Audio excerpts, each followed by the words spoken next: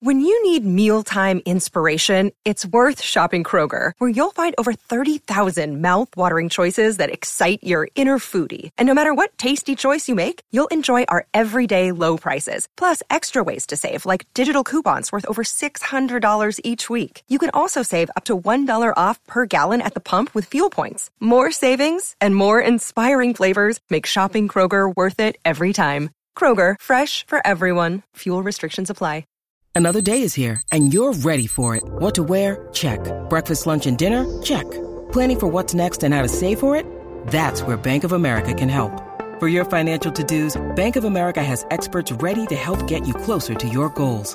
Get started at one of our local financial centers or 24/7 in our mobile banking app. Find a location near you at bankofamerica.com/talktous. What would you like the power to do? Mobile banking requires downloading the app and is only available for select devices. Message and data rates may apply. Bank of America NA, member FDIC. Thank you for listening to this Podcast One Sportsnet production, available on Apple Podcasts and Podcast One.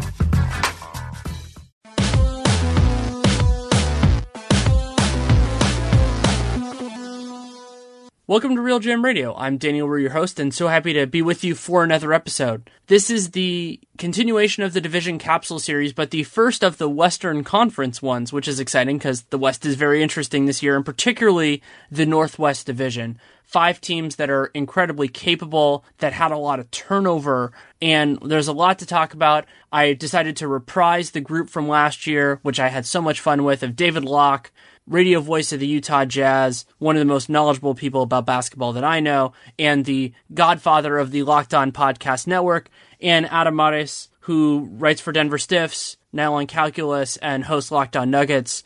2 of them bounced off each other, bounced off me, of course, and go in a lot of different directions. Really fun conversation. This is brought to you by 2 sponsors. One is a new sponsor that I'm really pleased to have tried out for the first time myself recently, Bombfell. It's a clothing company, and so you can try it out. You go to bombfell.com/RealGM. You get $25 off your first purchase.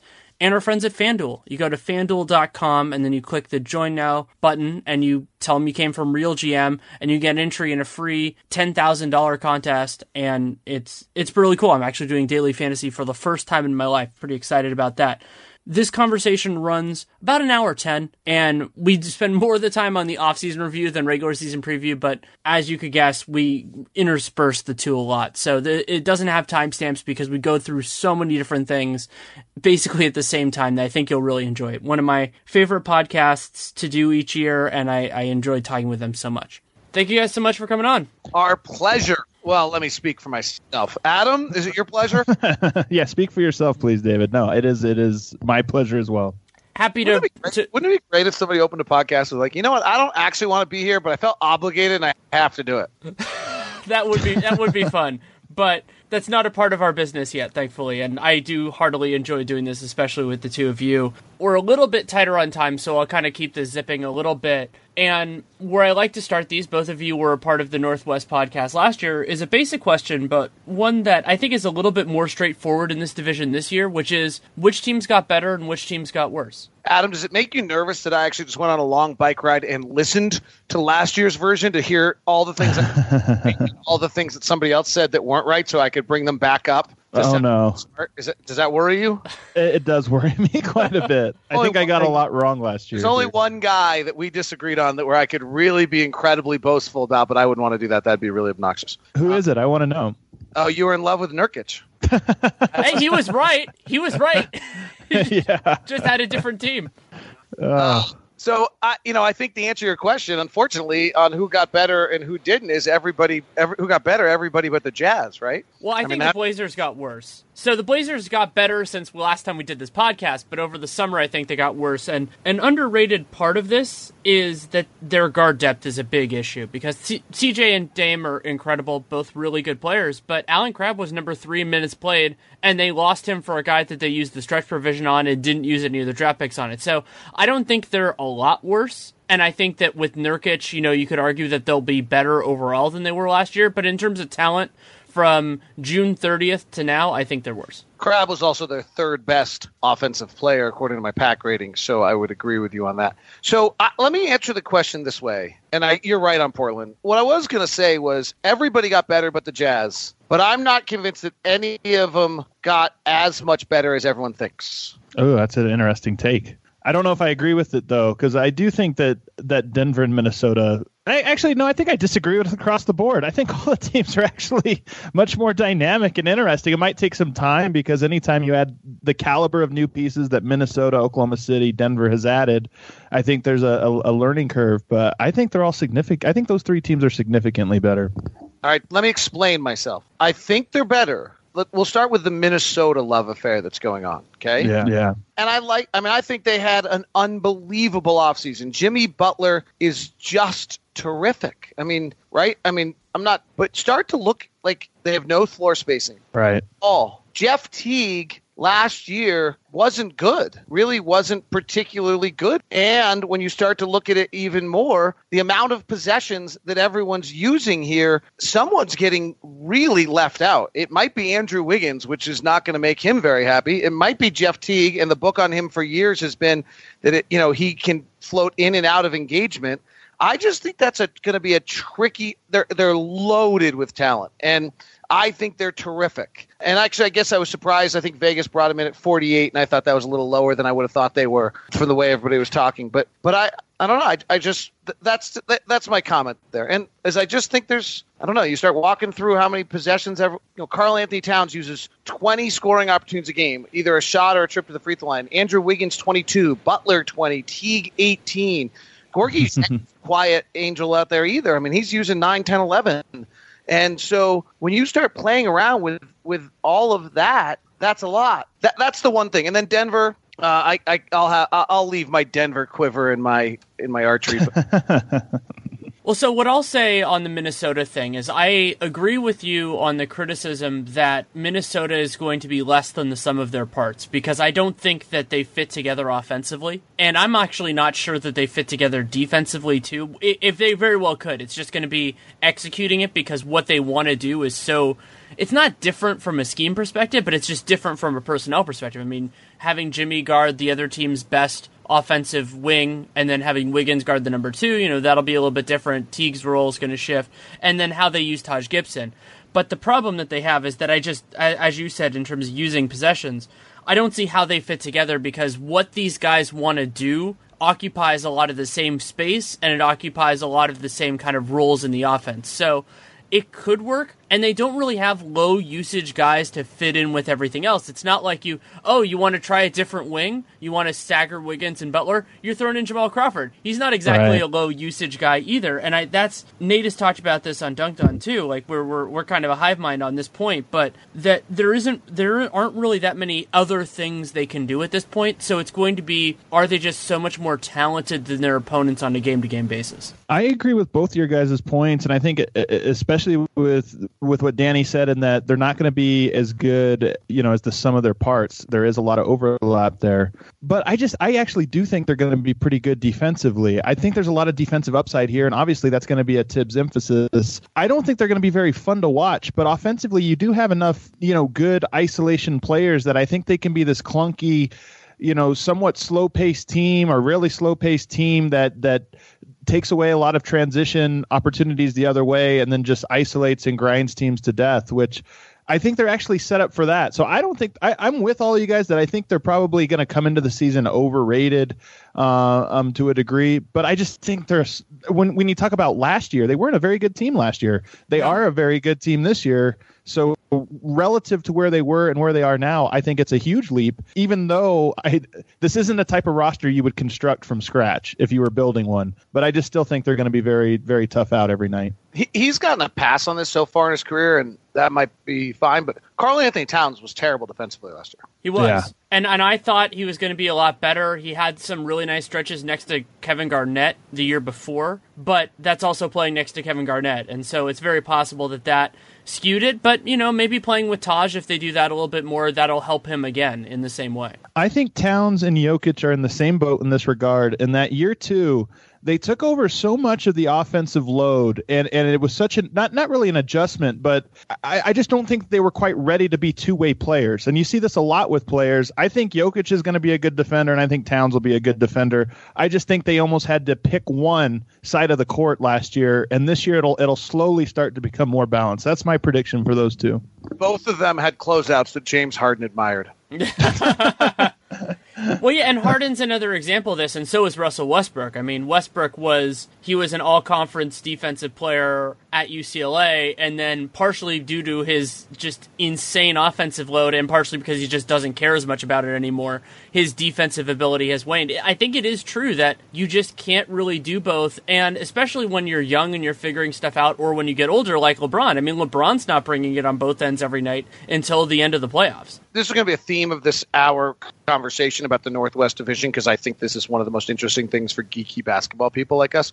So I'm going to ask this about every team because I want you guys to know. So last year, Minnesota was 10th in the league offensively. What do you think they are this year? We're talking about Minnesota here? Yeah.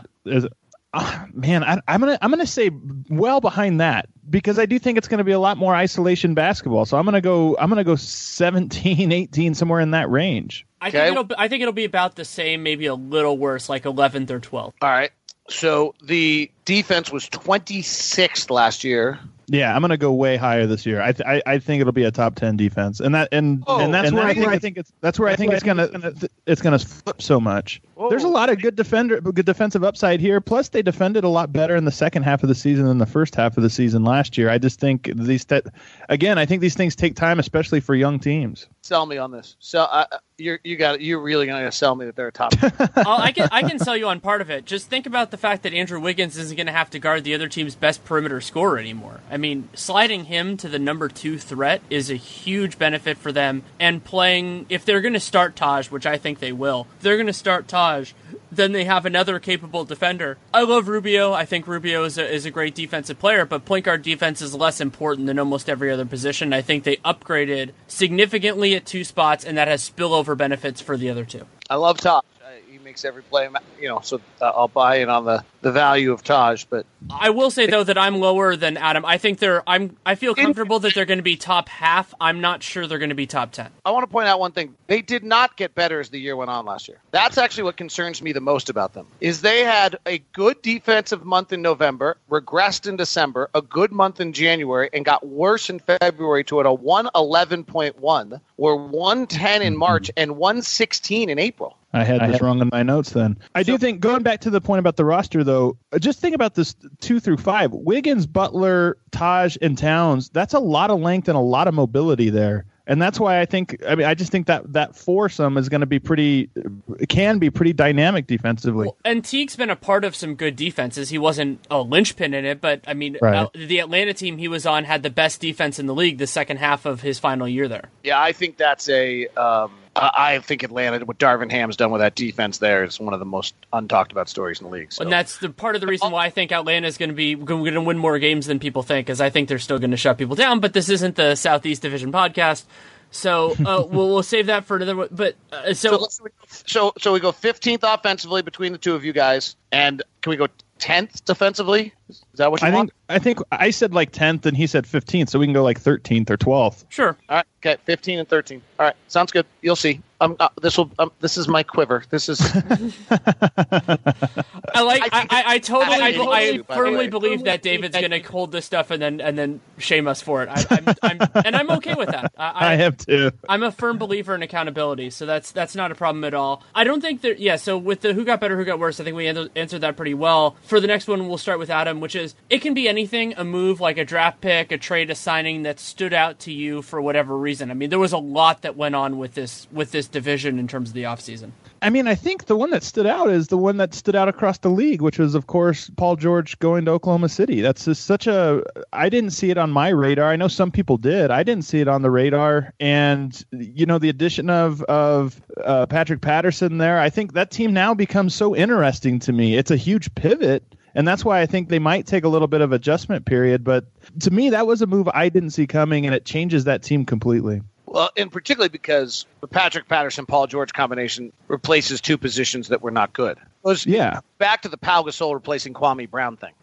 Right? When Pau Gasol got traded from Memphis to L.A., it wasn't that Pau Gasol was so great. He was replacing Kwame Brown. So Patrick Patterson is replacing Sabonis, who wasn't good last year, and Paul George is replacing a second scorer that simply wasn't on their roster. And think about Andre Roberson, who's such a great player, but is hard to hide offensively because he can't shoot. Now he's the only, non-shooter other than Steven Adams, who I think still has his own gravity. I don't think Andre Roberson kills you now with your starting lineup with the spacing because you already have enough spacing on the floor. So I just think defensively, I like this team. Offensively, I like the team. I think a lot of it depends, of course, on how Westbrook's going to play. I don't think he can play remotely close to how he did last year, and the team I don't think the team will be as effective. But I think he can go back to a little bit more how he was when he played alongside KD, and this team is just going to they're going to be a headache to guard every single night in the regular season. This is esoteric crap, and the three of us generally believe in numbers and truth and that kind of stuff. But I know the Westbrook story was awesome last year, but that was a really dysfunctional situation. That wasn't basketball. Well, it seemed to me like it was a sideshow. I disagree with that. I think that what Billy Donovan did, and he deserves credit for this, was he built a team to use that extreme. Like, you look at what they did in crunch time. They basically had all low-usage, high-defense guys and Russell Westbrook because they knew he was going to shoot the ball or have a pass that was an assist every time. So they went with guys like Robertson. They went with, with Steven Adams. And it actually, I don't think it's going to work nearly as well this year, and that's part of the reason why I'm a little bit lower on the Thunder than some people are, because I think they overperformed relative to their talent level last year. But it was a sideshow, but I think it was kind of it was a well-planned sideshow in that way, and I give Billy Donovan credit for that. I will hold that it was dysfunctional, that they ran an entire team for the purpose of right. And I think that's going to be really interesting to see whether or not there's a cultural damage that was done. What's interesting about that is because I always thought last year reminded me of Kobe's 2005 through 7 stretch, where it wasn't like they were trying to win games as much as they were trying to win games behind Kobe shooting every time. And that lingered on. When Pau Gasol arrived and the team changed, Kobe changed too, but he didn't change back to how he was alongside Shaq. It was kind of like, he lowered his usage a little bit, but he was still this guy that was so focused on getting shots up. And I wonder what Westbrook's going to be like. I have a feeling that you're right. Some of this will linger with him. And, we'll still kind of have some of these nights where Westbrook's taking all these shots and all these possessions and his usage is through the roof, despite where this year having so many other players that or especially Paul George, that can take on that load. So I do think there'll be some lingering left over. Yeah, I'm concerned about it, especially considering Paul George. He has a well-earned rep for wanting to get his, and I don't blame him for that. When you're an elite player, you want to have that mentality, but there was that issue in the Cleveland series where he wanted the shot at the end of the game, even though C.J. Miles was wide open. He happened to miss, but that sort of thing, I think that could be an issue. But on the Paul George front, having Andre Robertson out there could really help him defensively, because now Paul George doesn't have to guard the other team's best scorer all the time. Robertson can get the James Hardens of the world, and Paul George is suffocating at the same point. So I think that could work really well for them, particularly as a regular season exercise. In the playoffs, maybe you want to structure it differently, but Paul George can work less on defense, and then whether he gets the ball or not, he'll have more juice for offense. Andre Robertson, Paul George defensively is why this team could be great. Yeah, I agree. That's the story. It's not Russell Westbrook, Paul George together. I mean, I guess some of it could be if they similar situation to what I think they have in Houston, but they were so bad when Westbrook was on the floor. So that if George can make them good when Westbrook's off the floor, that would be storyline too. But to me, the story of this team is what they could be defensively with Steven Adams. With Jeremy Grant, not Patrick Patterson, with Robertson, with Paul George. Holy smokes. I mean, and Westbrook, he's always been a good shoot the gap. He's always been that good shoot the gap guy, but I think now he's going to be guarding probably the third worst, perimeter player on the team. He can kind of afford to gamble a little bit more on some nights with teams that have a weak spot on the perimeter. So that might even play in their factor as well. I watched all-star players regularly wilt against Andre Robertson. He's a monster. Well, and something else that I love about Robertson is that he's a great defensive rebounder, and for his size and for that. And so if you're playing him as a 3 and you have Steven Adams out there, I think you're going to get a lot of defensive rebounds, and that can work well. This is going to be a second point that I want to bring up today, along with my little ratings thing. This is my second bow in the quiver. Quit whatever. I don't know my analogy. It sucks. Raymond Felton, average, below average. For a backup?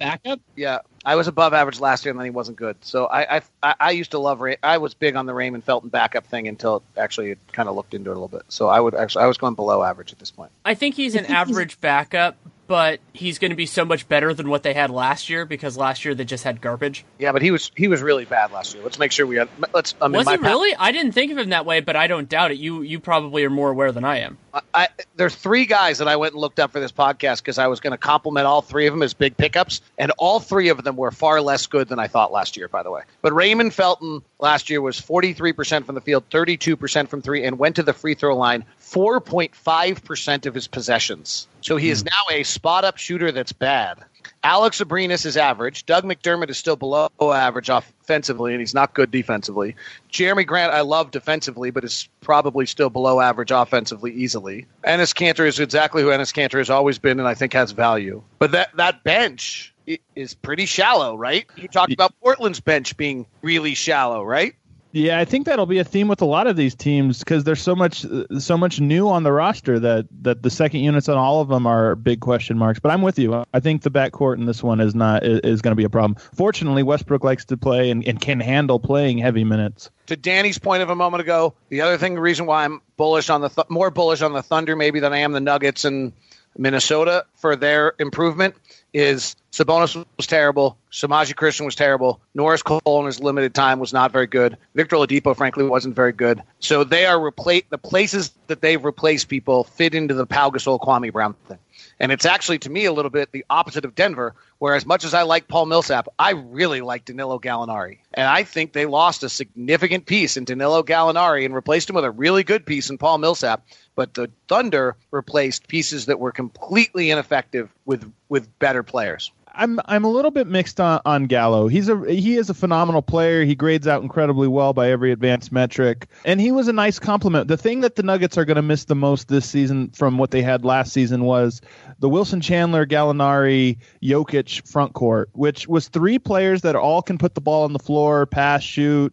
And they all had the very few teams could match up with them height-wise. So one of them always had a mismatch. They won't have that this year, I don't think. Millsap obviously is more of a traditional power forward, so he's not going to be able to take, guys out on the perimeter. So, or at least not as much as Gallo was. So I do think they're missing that. But I just, Gallinari, I think he was a little bit replaceable just from the character of the team where it's going in terms of they really like this high motion, high passing offense in the half court where everybody's touching it and Jokic is kind of the quarterback.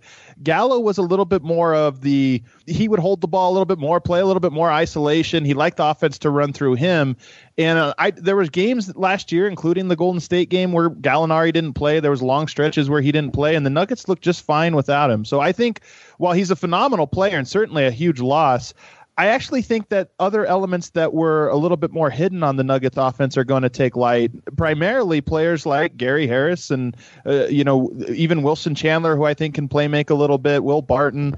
I think those guys will fill much of the void that Gallo's leaving behind. Gallo went to the free throw line 17% of his possessions he used last year. It's such a valuable thing to be able to do. I think it'll be missed really significantly. Yeah, I'm wondering how it's going to work out for them, but my big thing with Denver, and we'll talk about this later in the season preview part, is that the fundamental change in their defense is going to be interesting because can they, with a couple of guys, really boost that up? I mean, they're never going to be world beaters, but how close can they get there? Because offensively, losing Gallo hurts, but I think they have more room to gain on the other side. So it kind of does tie in, David, with what you're saying, but in a different way. Before we move on, I want to take a quick moment to tell you about the brand new sponsor of Real GM, Bombfell, a product that I've just used for the first time and really, really enjoyed it. And so what it is it's an easier way for men to get better clothes. And you don't pay any money when you sign up because there are no fees to work with them. You only pay for the clothes you keep. So the way it works, and I just went through this myself, is you sign up and then you set up your order. You set up what you're looking for. So that can be types of clothing, price range, and then they match you 1-to-1 with a stylist. And you can give them as much information as you want, or you can give them as little information as you want. It can be as detailed as, like things about your measurements or what kind of style you have, what colors you like, everything like that. And then the stylist's challenge is to find things that work for you. And then you get a window of time before the stuff gets sent to go through and see if that's really what you're looking for, give feedback, everything like that. And then you actually get the clothes themselves. I actually got my clothes earlier today. Was very impressed. Got polo shirt, got a nice dress shirt, and a set of pants. And everything looked good. The colors were nice. It fit well. And the other great part about it, again, you only pay for the stuff you like. So if there's something that when you receive it that you don't like it, you can either return it or you can exchange it. And it's an incredibly useful, friendly system that, if something's not perfect, they want you to be incredibly happy with it. So you can do that through their stuff, and it's incredibly intuitive. The feedback is great. And the fact that you have time both in the ordering process and then after it to evaluate it, to give candid feedback because they want you to be happy, they want you to keep coming back is really wonderful. And so the way that you can check it out is you go to bombfell.com/realgm, BOMBFELL.com/realgm. And not only is that a way of getting in there and telling them it came from us, but you also get $25 off your first purchase. So again, that's BOMBFELL.com/realgm. You get $25 off your first purchase, and it's a really cool product. I ended up with things that I'm gonna wear. You'll probably see them on the Twitter NBA show, and I'm thrilled with the way they look, and it's a great way to get different ideas. Whatever your personal style is, whatever your way of doing it, it's just a way of getting new ideas and having direct interaction with somebody who is looking for your best interest at heart and coming at it from a different perspective. So check it out. Bombfell, open and close. So I don't think we need to spend much time on the Jimmy Butler trade. We all think it was a heist. But what I wanted to talk about actually more in David's field is I was very impressed with the way that Utah reacted to Gordon Hayward's departure by getting guys who kind of fell through the cracks in the market and not overpaying for them either in years or in dollars because they got those partial or non-guarantees for the second year. That's kind of this detailed bottom level, low, deep into the weeds thing. But I think it's a huge point. It's one that I would say from a fan base standpoint, like if you're ever looking for signs like that, you want the signs you always want from your fan. They're committed to winning. And so they spend the big money. That's what every fan really wants. What I would say I want out of my front office is a sign that you have vision and you're forward thinking. And when you sign Sefolosha, Udo, and Jerebko, all to and we'll see if any of them, turn out to be any good this year, to contracts in which have a team option for the second year, that's a big deal. I mean, those are deals. And to the depth conversation that we're having, and maybe I'm overplaying them because I think they're on the Jazz. But what I think so interesting here about this depth conversation is here's Utah, who's other than Gobert, which should be talked about as an elite star. Then they have, in my opinion, pretty interesting depth. In a lot, they have 5 guards. They have the ability to play big, the ability to play small, the ability to play 5 out, the ability to play 1 in, 4 out. They have so many different pieces. Their backup center matches defensively to their starting center, so they have 48 minutes of defense, which I don't think most teams have, and they actually have it twice with Favors and Udo. And so I look at them as this interesting team that has this great depth, but I don't have any idea what the value of depth is. It's kind of why I brought up what I brought up about Oklahoma City and where I think Denver's a little shallow and Portland's a little shallow, and these similar teams. Is there really a value to the fact that the Jazz should have 48 minutes of average or above average players at every position? That question, I think, comes completely down to the faith you have in the coach to understand the rotation and manage the rotation. We're all good, Utah. Woohoo! Go Jazz! And that's what I think it is for them, because I love the Jazz. I'm actually very high on the Jazz. We're going to get to rankings, I know, here before too long, but I have them in the playoffs and ahead of Portland very clearly, and in the kind of the same category as Denver. I just like their defensive upside. Like you said, they can throw out so many different types of looks that can match up with just about every type of roster. So I think it really comes down to, we saw this with Denver last year, when you have that versatility, you have to have everyone buying in and a coach that knows how to employ it and still keep everybody happy. But I don't think that'll be a problem in Utah. I think it's going to be okay. I like this team. Yeah, I think what the other element of depth that's very important in a loaded Western Conference is that it makes you able to withstand injury. Because inevitably, like all of us have done this covering the league, and all the teams that we kind of focus on, quote unquote, is that certain teams get derailed by that and certain teams do not. And I think that depending on how this shakes out, that might not be enough to like get Utah in or keep them out or anything like that. But let's say if Portland loses Dame or CJ for 10 games, like those 10 games are going to be really rough for them. Whereas if Utah loses any one of their guys, maybe other than Rudy, but I even think they could survive that for a little bit. They could do it. But some of that is also just the severity of the strengths. And it's the same reason why I'm a little bit lower on the Clippers this year, going back to the Gallo point. Like, if you have, not only do you have, when you have injury-prone players, but you have a team that really can't withstand that sort of stuff. So I think the Jazz can do well with that. And I think that's a big concern for Minnesota as well, because they don't really have guys who can replace the good players that they have. I also think Ricky Rubio is better than people think, and even better offensively than people think. Obviously, everybody knows about the his shooting and his finishing at the rim, but I'm curious to see now what he does with this team. I think everybody knows they're going to be a good defensive team if healthy, but the question marks are on the offensive end. I'm just a little bit more high on their on how they're going to perform on the offensive end. That'll make them a playoff caliber team. All right, so this gets to a little bit of where I was going with. So, like, if we went back to Oklahoma City for a second, just because I'm going to get this, and then we'll do it with Denver.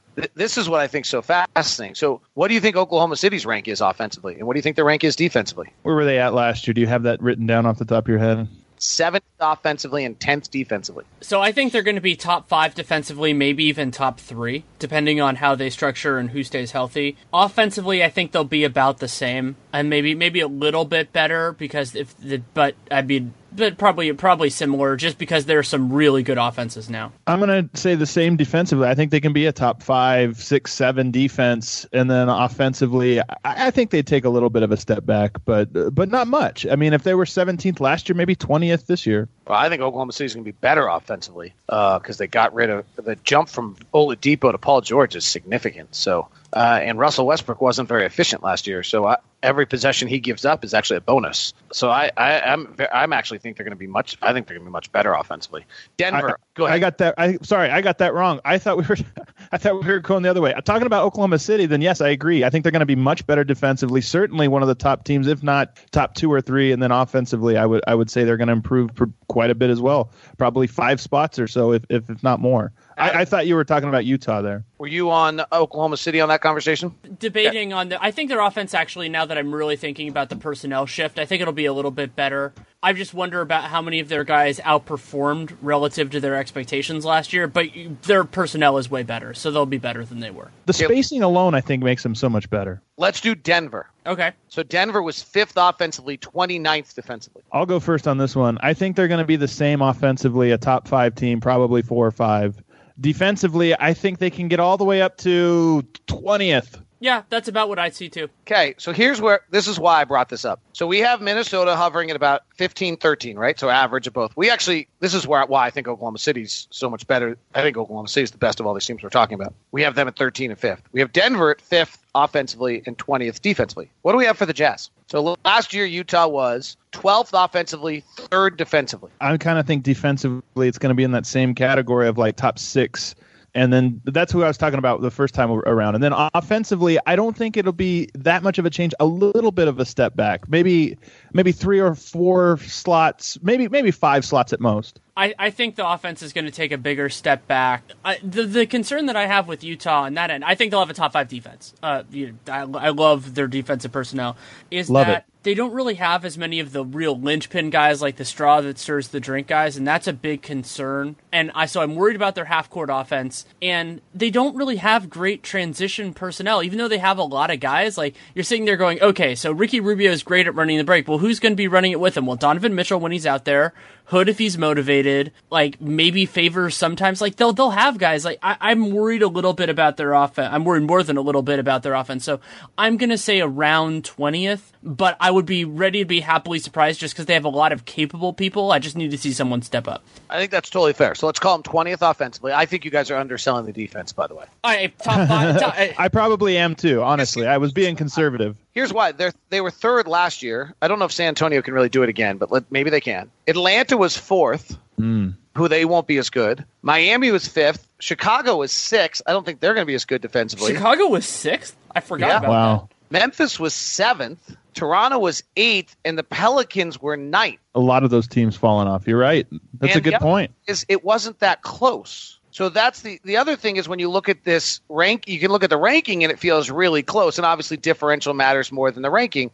But when you look at it, Spurs were 101, Warriors were 101, Jazz were 102.7, Hawks were 103. Then we were at 104 by the time we got to Miami. We were at 104.5 by the time we got to Chicago, Memphis, and we were at 105 by the time we got to Toronto, New Orleans, and Oklahoma City. So I actually feel really comfortable that the Jazz are the top 3 defense in the league, if not better. Yeah, looking at it, I think fair. you're right. Yeah. I think you're right about that. Also, I'm super high on their defensive upside. Love it. Atlanta's defense, I think it'll be good this year, but this can be sabotaged by their offense a little bit. I think they'll take a step back in that way, kind of like how Orlando did most of last year. And that's going to be the huge question for Utah is this offense that we're also scared about going to have a negative impact on the defense? But let's assume that we got that relatively right. Here's what I think is just incredibly interesting about this division and where it stands. And I hope, Danny, I haven't derailed the conversation too far, but actually I'm not that sorry because I'm doing it. So I always love when someone does that.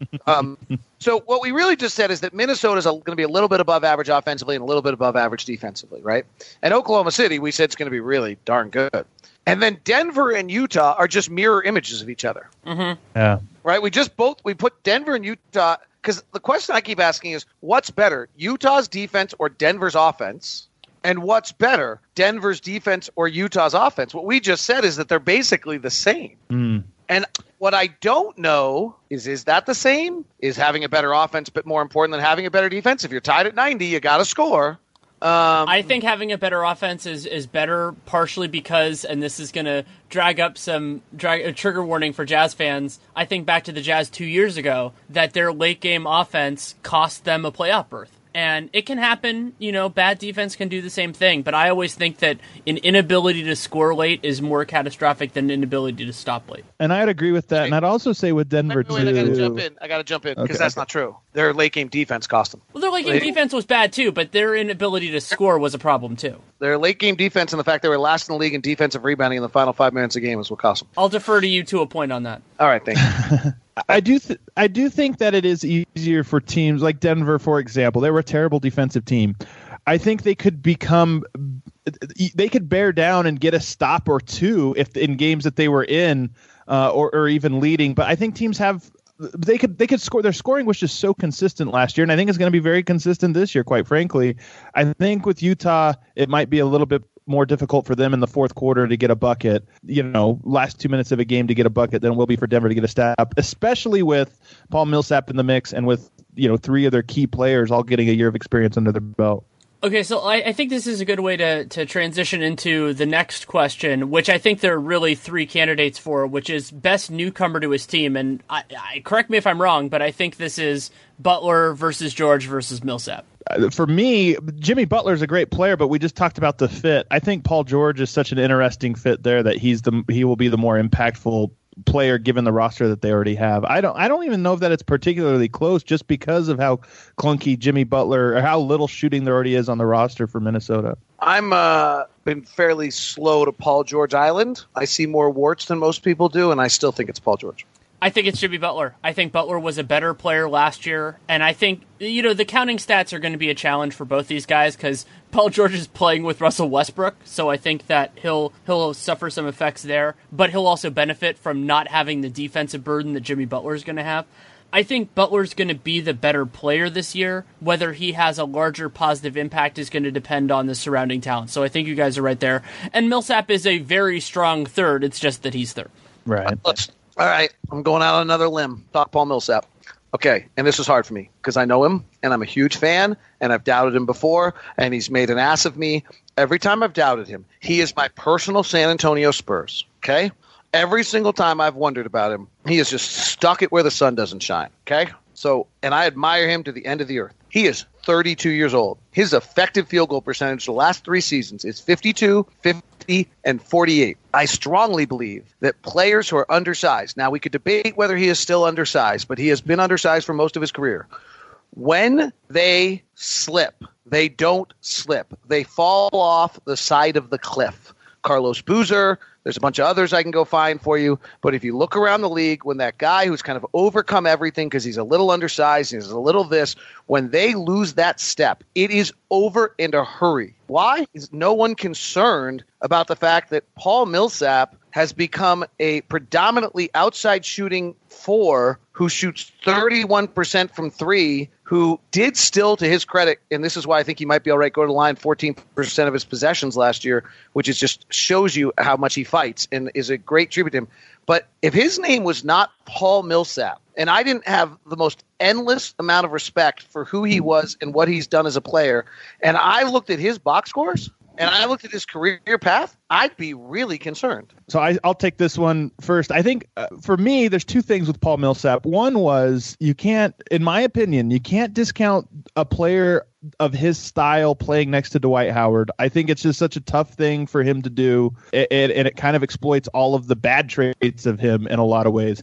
And secondly, his role in Denver is going to be, I think, a little bit different, just a little bit easier, quite frankly, because Jokic really is the engine of the offense. He gets people good shots, and I think Millsap is going to, the value of Millsap to the team offensively is going to be his spot up shooting, his kind of playing the dunker spot and fighting for offensive rebound position and for setting screens. And the Nuggets need that. And that's the kind of stuff that I don't think actually drops off. You mentioned, your big point there was the effective field goal percentage, but I just don't think they're going to ask him to create offense as much as he had to in the past because the Nuggets are just so good at creating offense anyway. Defensively, will he drop off is a better question, but I just don't know, again, with the style of basketball that he plays, I'm not sure it relies so heavily on a step. So this is probably where we disagree most. I think it seems like we've disagreed more, but I think it's been a little bit more semantics. With this one, I think we actually do disagree because I think his role is going to be so comfortable for him on the Nuggets team that he'll actually have something of a bounce back year. You think the Paul Millsap of the 25% usage rate over the last 4 years is going to be willing to go under that? Willing to? Yeah, I think he will be willing to because he'll still get. You look at the players on the Nuggets roster like Kenneth Faried, even Emmanuel Mudiay. When they played with Jokic, everybody kind of took a step back because everybody was touching the ball and they were touching the ball in ways that it wasn't like you were just a finisher on the roster. You got to do kind of fun stuff because Jokic would set the table. So I think Millsap's going to have I think he's going to enjoy the style of play that the Nuggets are playing, and whether his usages are high or low, I don't think it'll matter to him too much. And they're going to win. I think that's the other important part of this. And yeah, some of this is about the team that I cover, but winning is enjoyable. And it's something that these guys can be a part of. And so if you're in an engaging system and you're doing that, and I think that David's general point on Millsap's offense is well taken, and I think we should appreciate that I think he's, in terms of the raw fundamentals, like if you want to think about this in video game perspectives, like his offensive rating or whatever in that, those have gone down and those will go down. But I think that it matters less in the Nuggets system, and I think the reason they got him is actually more defense than offense,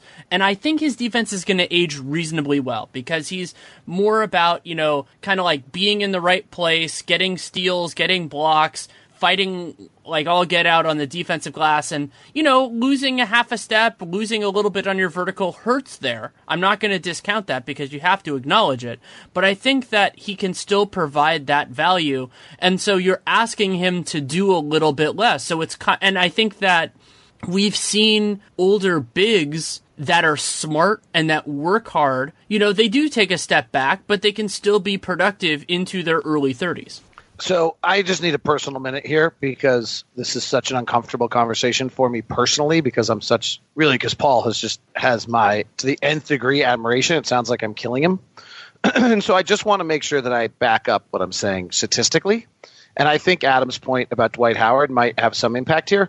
But just to back it up, 2 years ago, he took 36% of his shots inside 3 feet. Last year, he took 25%. That's usually the first sign of age, right? You're no longer working at the rim. That's a huge drop. That's a bigger drop than I think even you could suddenly say is Dwight Howard. But maybe because he increased his mid-range shot in that. His dunks, which are somewhat related, but again, an aging sign, went from 41 to 34 to 44 to 40 to 15 last year. The big drop last year, I have to just chalk up to Dwight. He's always in that spot. He's always ducking in for post-ups. So I don't think it was like him getting cut in half in that regard. Okay, and my final one, his corner three-point shooting was brilliant, 44%. His above-the-break three-point shooting last year was 28.6%. Another one I'm actually all right with. I think he'll probably be in the corner and the short corner more. That'll kind of be his spot a lot at the time in the offense. So I think that doesn't surprise me either with big guys. That's kind of where they begin, usually in the corner, and then move up to the top. Well, and also sometimes the shots that you take in the corner, the reason corner shots are better is because they're almost always open, and sometimes above the break, those are like later in the clock or just kind of more in the chuck range than the corners, which are usually good shots. So just to wrap up my point, I'm a huge fan. I admire him to the end of the earth. If all of this data that I just shared was not for someone named Paul Millsap, I'd be 100% certain that this year was going to be a huge fall. Because his name is Paul Millsap and what he's done in his career, I think he'll have value to Denver. It's going to be a great context test, too, because, the surrounding talent is extraordinarily different between the two. And so now that you mentioned it, I'm going to keep track of this throughout the year because it's so different. So it'll be a good test of kind of how all these factors fit together. Tip of the hat to Denver's front office. I don't know how they got out of the third year of that contract, but it may turn out to be one of the most important moves of the offseason. Also worth noting as I'm kind of looking at the numbers here, he had the highest field goal attempts per game of his career last year, which, obviously the higher attempts and lower efficiency could probably go hand in hand. So I just last year I threw out a lot of the data, quite frankly. That Hawks team made me so angry. Before we move on to the rest of the Northwest Division, I want to take a little bit of time to tell you about FanDuel. FanDuel is one of the newest sponsors to Real Jam Radio, but of course they are very established in the fantasy sports community. This is actually the first year in probably about 25 that I'm not doing yearly fantasy, and it's the first time ever that I'm really trying out daily fantasy, and I put together my first lineup on Wednesday. As many of you know, the football season is right around the corner. Actually, the first regular season game was on Thursday night. I watched it right before recording this, and I'm excited to really try it out, going through lineups, the challenge of a salary-based system. So each player, each week, they assign a value to it. You're trying to build the best roster you can with the money that you've been allotted for that specific contest. It's a very different challenge than doing yearly fantasy, and I'm very excited about it. And you can do it for money. Obviously, you can check that out, but you can also do it for free. And that's one of the ways that you can support this show and check it out. You go to FanDuel.com, and then you click the Join Now button. And then there's a promo code RealGM that tells them that you came from us. And you can get a free contest and play for a share of $10,000. And over 2.5 million players have won a cash prize playing fantasy sports on FanDuel. They do products all over the place, but since it's the beginning of football, we're talking about football for right now. So you should definitely check it out. I'm excited about the challenge of doing it for the very first time.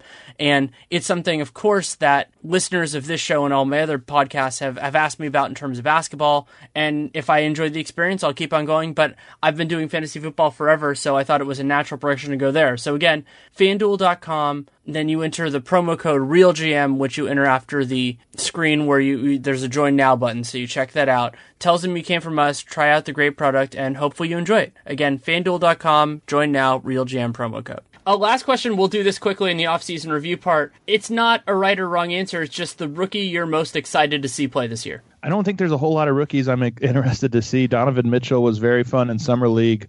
I'm a little bit lower on him than I think the general public was after Summer League, but I think it's of the group, I think it's still him because I'm not sure who else I'm excited to watch. I've drunk the Kool-Aid, and I know a lot of people in our organization have drunk the Kool-Aid on him, so why are you lower on him? It's not that I'm lower on him at all. It's that I don't think he's a 35-point-per-game scorer that – you know what I mean? Like in Summer League, it was like, okay, this guy this might be the best point guard of the entire class. I don't think he's that. I think he's going to be a very solid player that'll have a lot of good strengths and some weaknesses.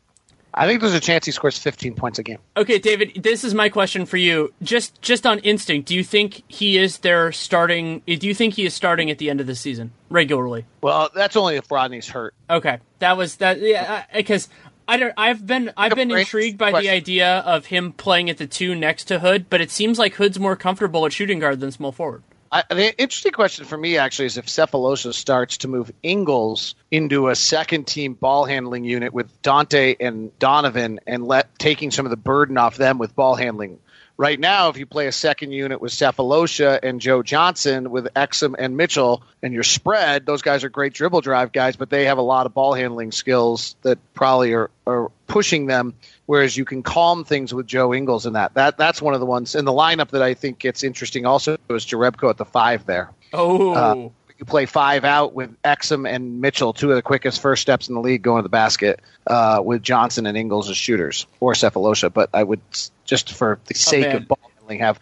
So that's more to me. David, are you trying to get Utah moving up my league pass rankings by telling me that there's a chance they're going to play 5 out? If Quinn just decides to go in on the stuff that this team can do that's interesting, I'm so much more interested in what Utah can do. I think it'll be interesting. I think there's just a versatility, and I don't know what Quinn does with this. I agree with you that there's a versatility. My assumption had been that he wasn't going to use that, but if he does, then I'm on board. I would think that Jerebko, by the way, if I remember, and I'm doing this off the top of my head, on the above the break 3-point shooting is actually really good, which is that's an important thing for 5s. That's where about Dia really valuable with and even 4s, but Dia was really valuable to when he was younger with San Antonio with that, because he actually shot the above the break 3 better than anything else.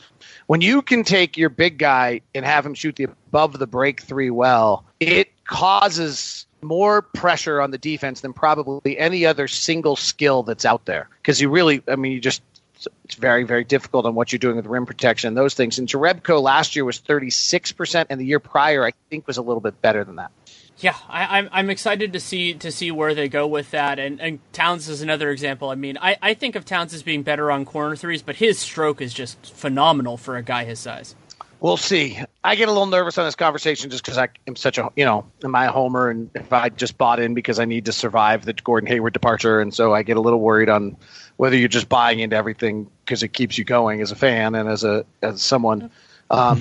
So you're hearing some trepidation on my end. Well, it's cautious optimism. I do think Donovan Mitchell, and I'm really, really curious to what Adam said. And I'm not ignorant of the fact that, there's some issues to me. He's 2-foot jumper is not something I've always loved in this league. He seems to be predominantly a 2-foot jumper. It's very hard to finish at the league if you're at the rim, if you're a 2-foot jumper.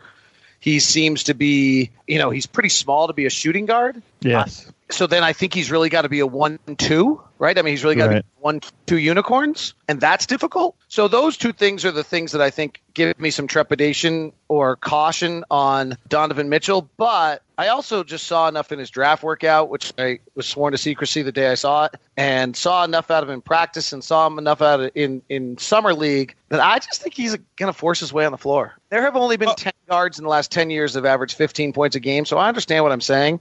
But I think he's going to average 15 points a game, and that's really hard to do with limited minutes. So I think he's going to play a lot. I would take the under on that, but I do when I say by the way, I would too in Vegas. So wait, are you saying he scored 15 points a game for the season, or like in March or something? I don't know the answer to that question. It's a great.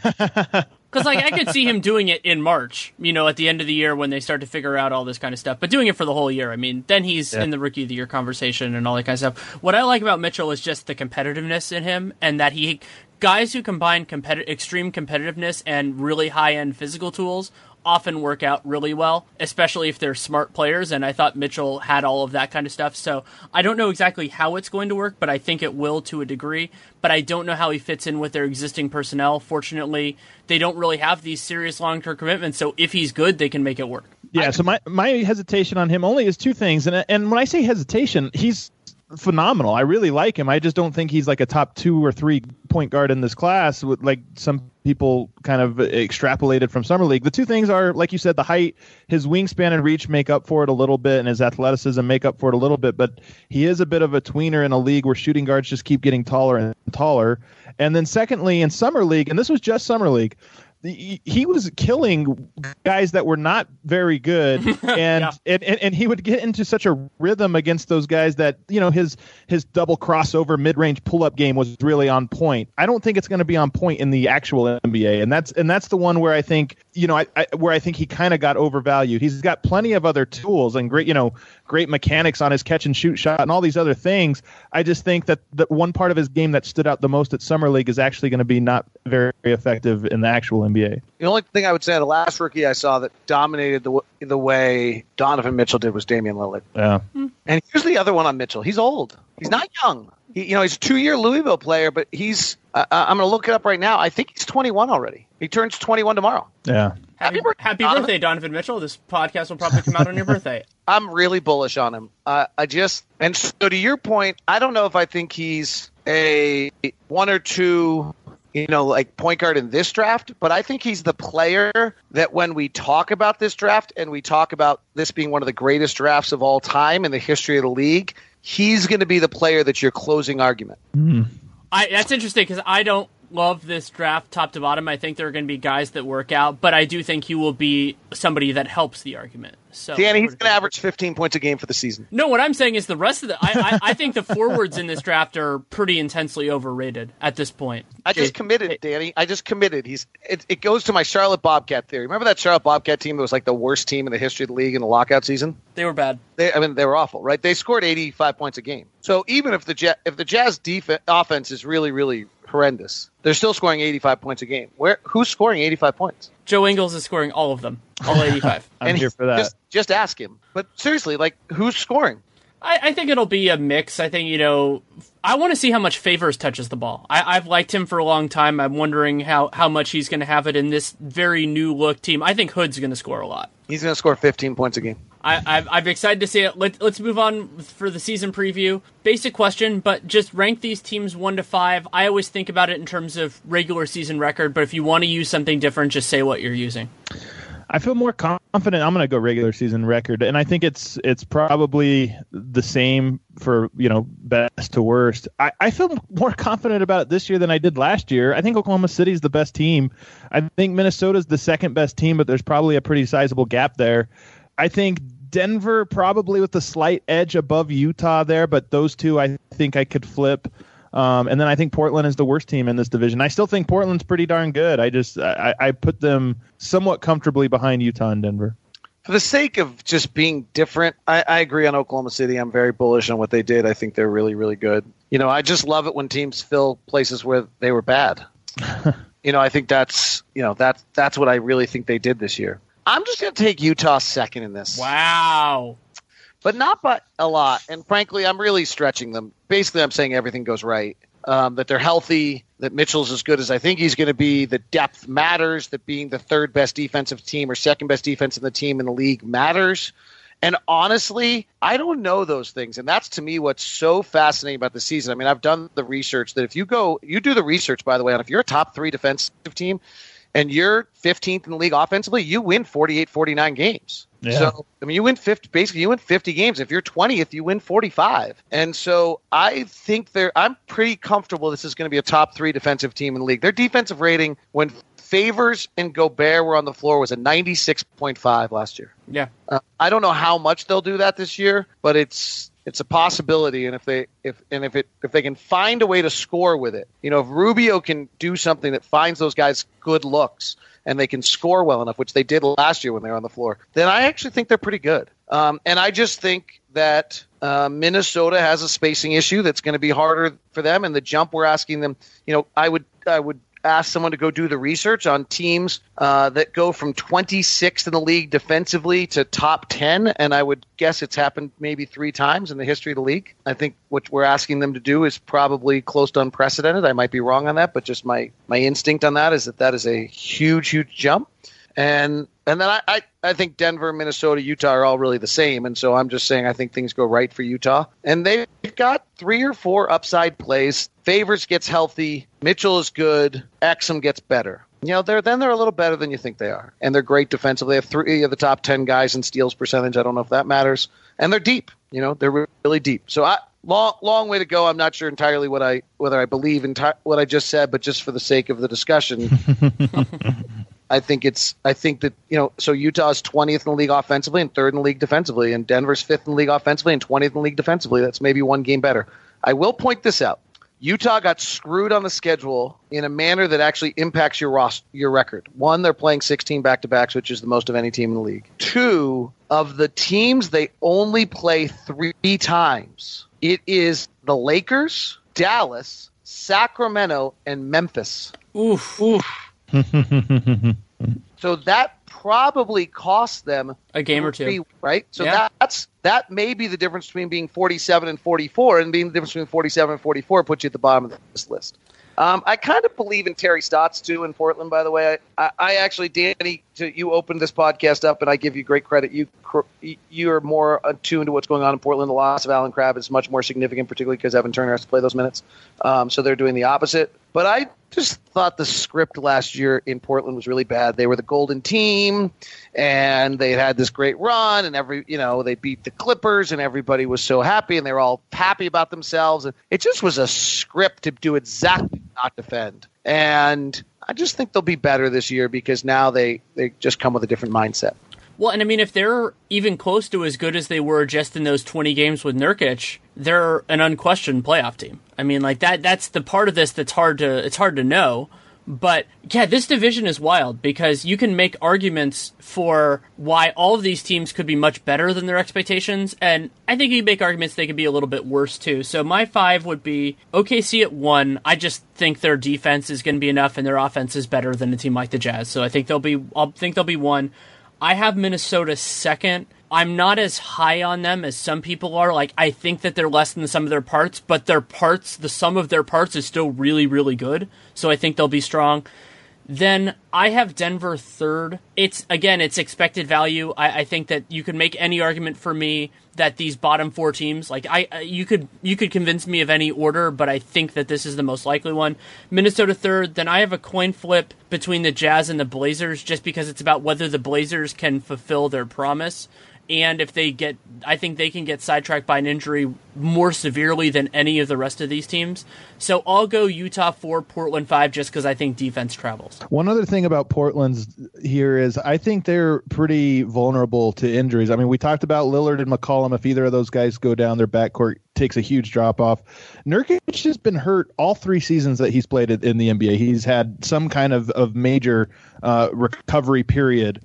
And, even guys like Aminu. Mo Harkless is their only perimeter defender. Like, if we're counting Aminu as a 4. Yeah, exactly. So they have, like, most teams have 1 or 2 guys. Like, if Jokic gets hurt, of course, all bets are off with the Nuggets.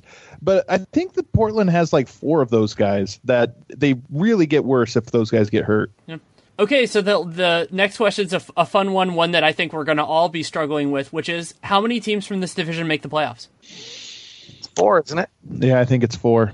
Yeah. And I'm pretty confident of the 4 too. Well, so I think 4 is the most likely. Then we can go, and I mean, I think one team is going to fall off. We just don't know who it's going to be, due to injuries or just bad luck or whatever happens. But so then my question is it more likely that it's 5 or that it's 3? I would say, that's a tough one. I would probably say 3. There are Denver's another team. I think Utah, Denver are 2 teams that I would not be shocked if they went the other direction and just had a really disappointing year. I don't think it'll happen, but I wouldn't be shocked. Who are you 2 there? Utah and Denver. Well, and in addition to Portland, who I already am counting out. Give me the scenario where Denver has this year disappointing year. Well, we didn't really talk about it a lot, but I think there's a lot of flags. I think they're going to work out. But who's the starting point guard for Denver? It might be Jamal Murray, who to this day has played 6 games of point guard. Not just started, just played that position for 6 games. He'll probably be the starter. Emmanuel Mudiay, I think they still have hope in, and they've wasted a lot of games trying to see if he was their guy. If he's a backup, that means he's not playing minutes with Jokic. He was horrible last year. When not with Jokic. He was pretty good with Jokic.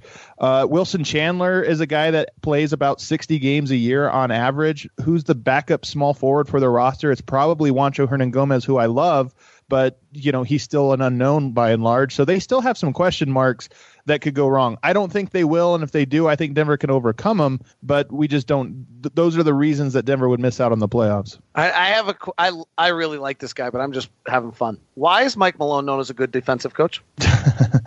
Because of his involvement in the Warriors. That's really what it is. Well, because that's why he was hired in Sacramento, right? Was he was kind of credited in large part because of with the Warriors' great defense. But it's true, and it's something we in Denver kind of talk about. And on Locked On Nuggets, I've talked about it a lot. I don't think it's fair one way or another to say, because Sacramento did not have good defensive pieces and Denver has not had good defensive pieces, but it is alarming that Denver has gotten worse in the 2 years defensively, and it's concerning the degree. Denver scored almost every single time down the court last year. They would have 130, 140 point games and they'd still give up all these baskets. So I think it's not just that they're bad, it's the degree to which they are bad on the defensive end. And then some of the choices, which I've talked about on the podcast as well. They're really conservative with Jokic. I think he needs to challenge him more. But I think it's a very, very fair question, and this is going to be a very big year for that reputation to see if it sticks. It's interesting. I mean, we all just kind of are assuming that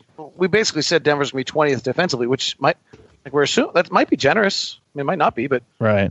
We're assuming we're basically saying they're getting better defensively, right? They were 29th last year. Like we've just naturally assumed that Denver's making a 9-point jump in standings defensively, which is the equivalent of being like 4 or 5 points per 100 possessions better. One of the reasons Denver's defense was so bad last year was Emmanuel Mudiay. He's not the sole reason. It was the entire backcourt I thought had a hard time containing dribble penetration, but Mudiay was the worst offender, and it bore out in the statistics as well every time he was on the court.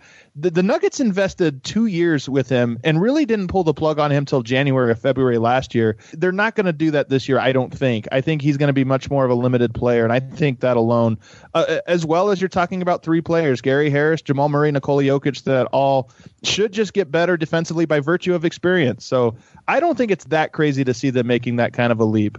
So I think the idea of how Denver doesn't make the playoffs has a disappointing year is just that their defense doesn't rebound all the way. I mean, and offensively, maybe being top 5 was a little bit of an aberration. So if they go from if they stay in the bottom 10 on defense and they end up somewhere between 5 and 15 offensively, that's not a playoff team in all likelihood. So maybe that's the way that it happens.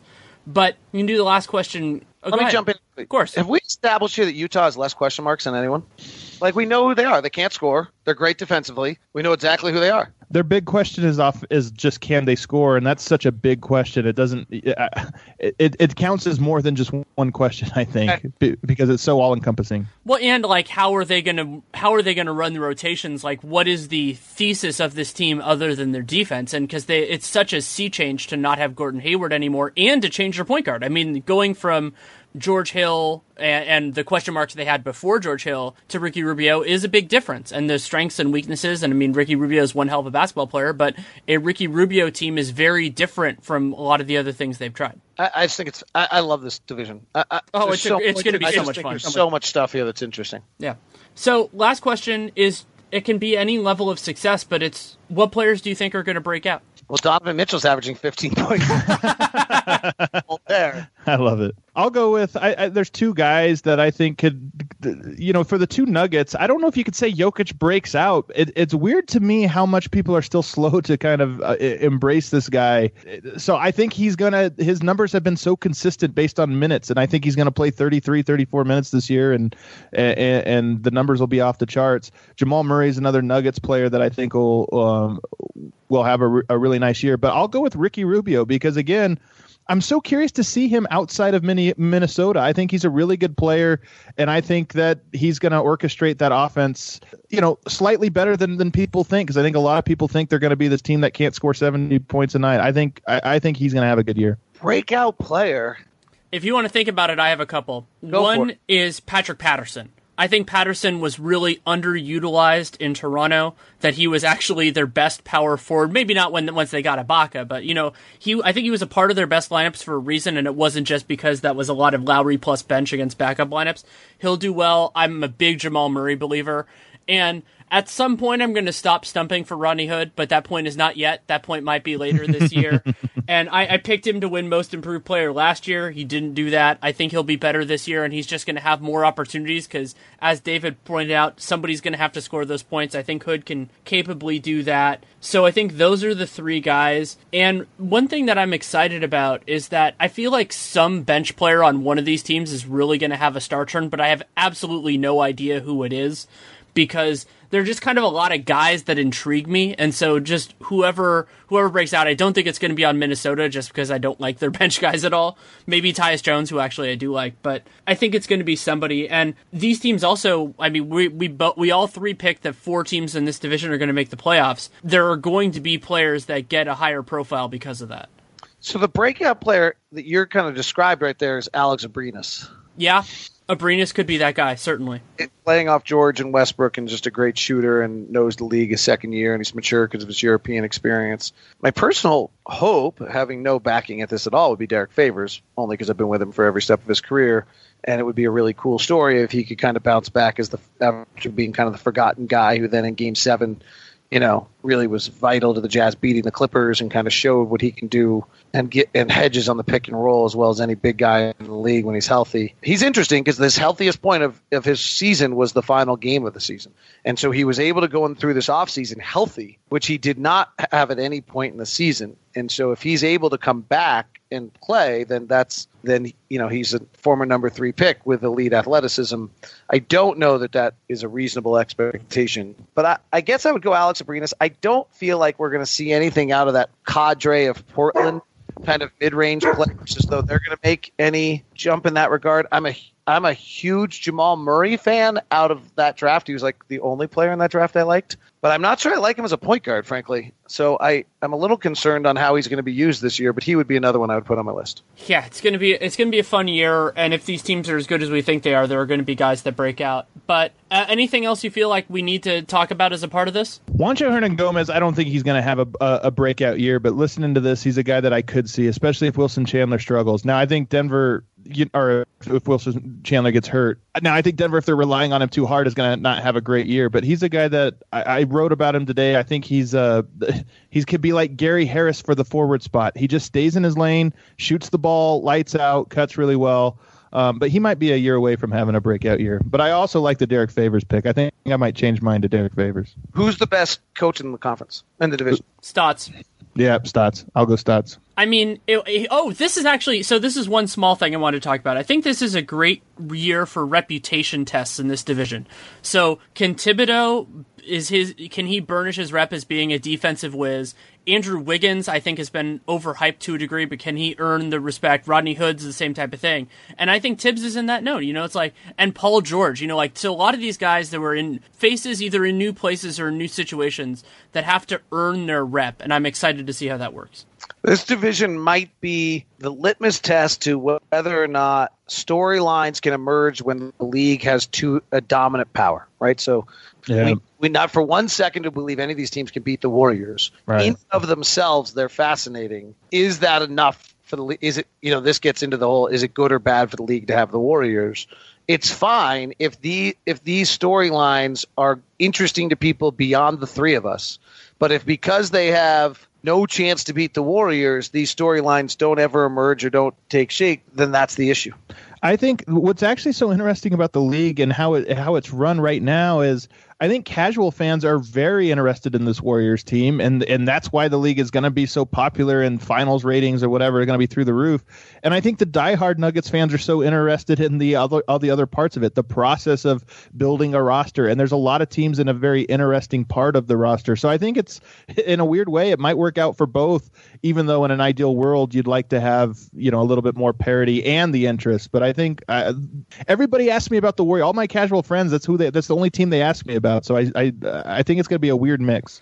I think that there's a lot of self-segregation that happens. I mean, the people who want to be interested in the whole league are going to have more than enough material, but the people who are interested in the top teams, not only because of the Warriors, but the teams that are competing against them had so much turnover that I think people are going to be interested in that earlier than they usually are. And then, of course, once Christmas hits and everything else, like the Rockets. The Rockets are going to be fascinating because none of us have any idea how that's going to work, because it hasn't really ever happened before. Celtics changed over more than a team that won a conference has in a long time and is still good. I mean, there have been teams that have won a conference and then fallen off. And then Cleveland, they're incorporating Isaiah, they're incorporating Jay Crowder. And who knows, maybe they're going to make more moves before the season or during the season. So I think that the people who are only interested in the stars and the mega teams, they're going to have enough. And then the people like us who are really into everybody and into the kind of the middle tier, this is the most interesting the middle tier in the NBA has been in the entire time I've covered it. Agreed twice. Well, that's a nice way to end it. Thank you guys both so much for taking the time. All right. It was worth the time, I guess. Thanks so much, Danny. Always fun talking to you guys. Thanks so much to David and Adam for coming on. You can listen to David Locke whenever you listen to the Utah Jazz on the radio. You can listen to him on Locked On Jazz, Locked On NBA, as the godfather of the Locked On Podcast Network. And you can follow him on Twitter at Locked On Sports, LOCKEDONSPORTS. You can read Adam at Denver Stiffs. He also contributes advice and at Nylon Calculus. And you can follow him on Twitter at Adam_Mares, ADAM_MARES. Big fans of both of them. As you know, there's a reason I consistently ask them on the podcast. And of course, I've had a relationship with David for a while. And if I didn't mention it, Adam, you can also listen to him on Locked On Nuggets. He does great work there. I don't know, I'll probably be on from time to time. I love watching the Nuggets and talking about them. And the Northwest is just such a fascinating division to me. I mean, we're talking about how many teams are going to make the playoffs, and you're incredibly wondering if there's a possibility that they get 5 in a stacked Western Conference. You're dealing with something really special. And the possibility that I've been running around in my head is the idea that I don't think this is going to happen, but they get all 5 teams in, but none of the 5 have the top 3 seeds. So basically that they occupy the entirety of 4 through 8. It's a possibility, not a likely thing, but I found it interesting all the same. And a lot of teams with different strengths and weaknesses, which is I think what David was getting into when we were getting into the meat and potatoes of this, of just how different these teams are, but they should be very successful in their own ways. Now that I'm back from vacation, Real Jam Radio is going strong. Probably actually going to have 2 episodes next week, 1 division episode, and then 1 that will be familiar in time-wise for those of you who know Real Jam Radio, something that I generally do around this time, but also, as you know, I do not say what my episodes are until it's actually recorded. So you can get an idea for those of you who know it if you want to get excited about it.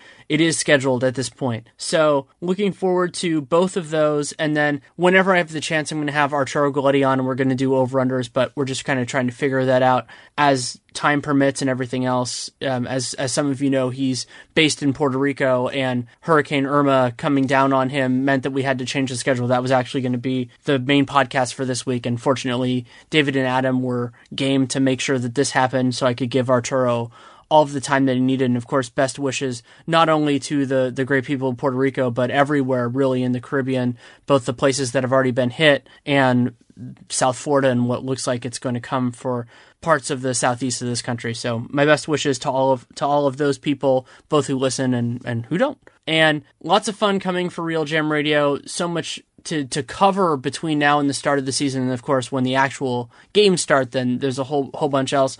Going to try to do a fair amount of draft stuff, as you guys know. And if you want to support the show, there are a lot of different ways you can do it. You can leave a rating. You can leave a review in the podcast player of your choice. You can subscribe, download every episode. As I said, don't have a regular format with this show. So that's a great way to do it because you never know when it's going to come out. So if you subscribe, then you'll see it pop into your podcast player whenever that happens. You can also spread the word either on the internet or through direct word of mouth. It's a great thing to do. Dunked On, of course, gets plenty of attention, but Real Jam Radio, sometimes people don't. I get people even now, they're like, oh, you do your own podcast. So, I mean, Real Jam Radio existed before Dunked On, but it's its own thing, and I hope you enjoy it for what it is. The other huge thing you can do is you can check out our sponsors. For this episode, that's Bombfell. Great clothing company. I've been super impressed with both their service and then the quality that they gave out. Got 3 things that I'm really, really happy with. Bombfell.com/RealGM, BOMBFELL, and you get $25 off your first purchase. So not only do you tell them you came from us, but you actually get some money. And FanDuel. So you go to if you want to try out daily fantasy right now, football's the big deal. Go to FanDuel.com, click the Join Now button, tell them you came from Real GM. That's our promo code.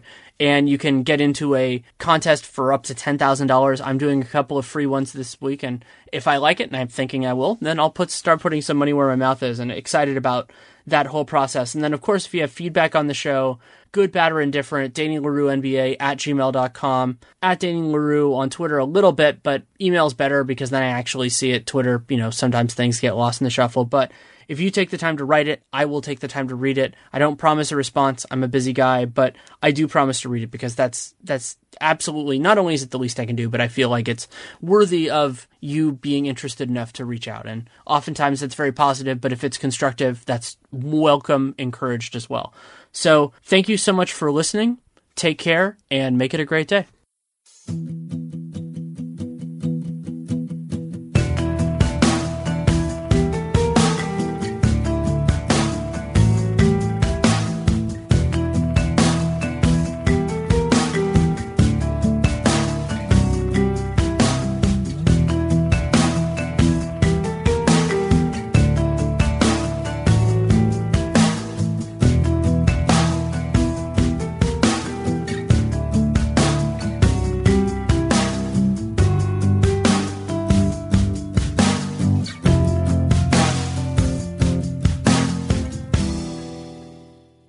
If you're struggling with alcohol or drugs, Recovery Centers of America can help. The holidays are over, the new year is here, and the time to act is now. Expert private care at Recovery Centers of America will get you on the road to recovery today. So call 1-888-RECOVERY now. At our fully accredited world-class treatment center in Monroeville, Pennsylvania, you will be treated with compassion, dignity, and respect by our dedicated team of professionals. You will also benefit from specialized programs, 24-hour medical care, and the comfort of our outstanding facilities.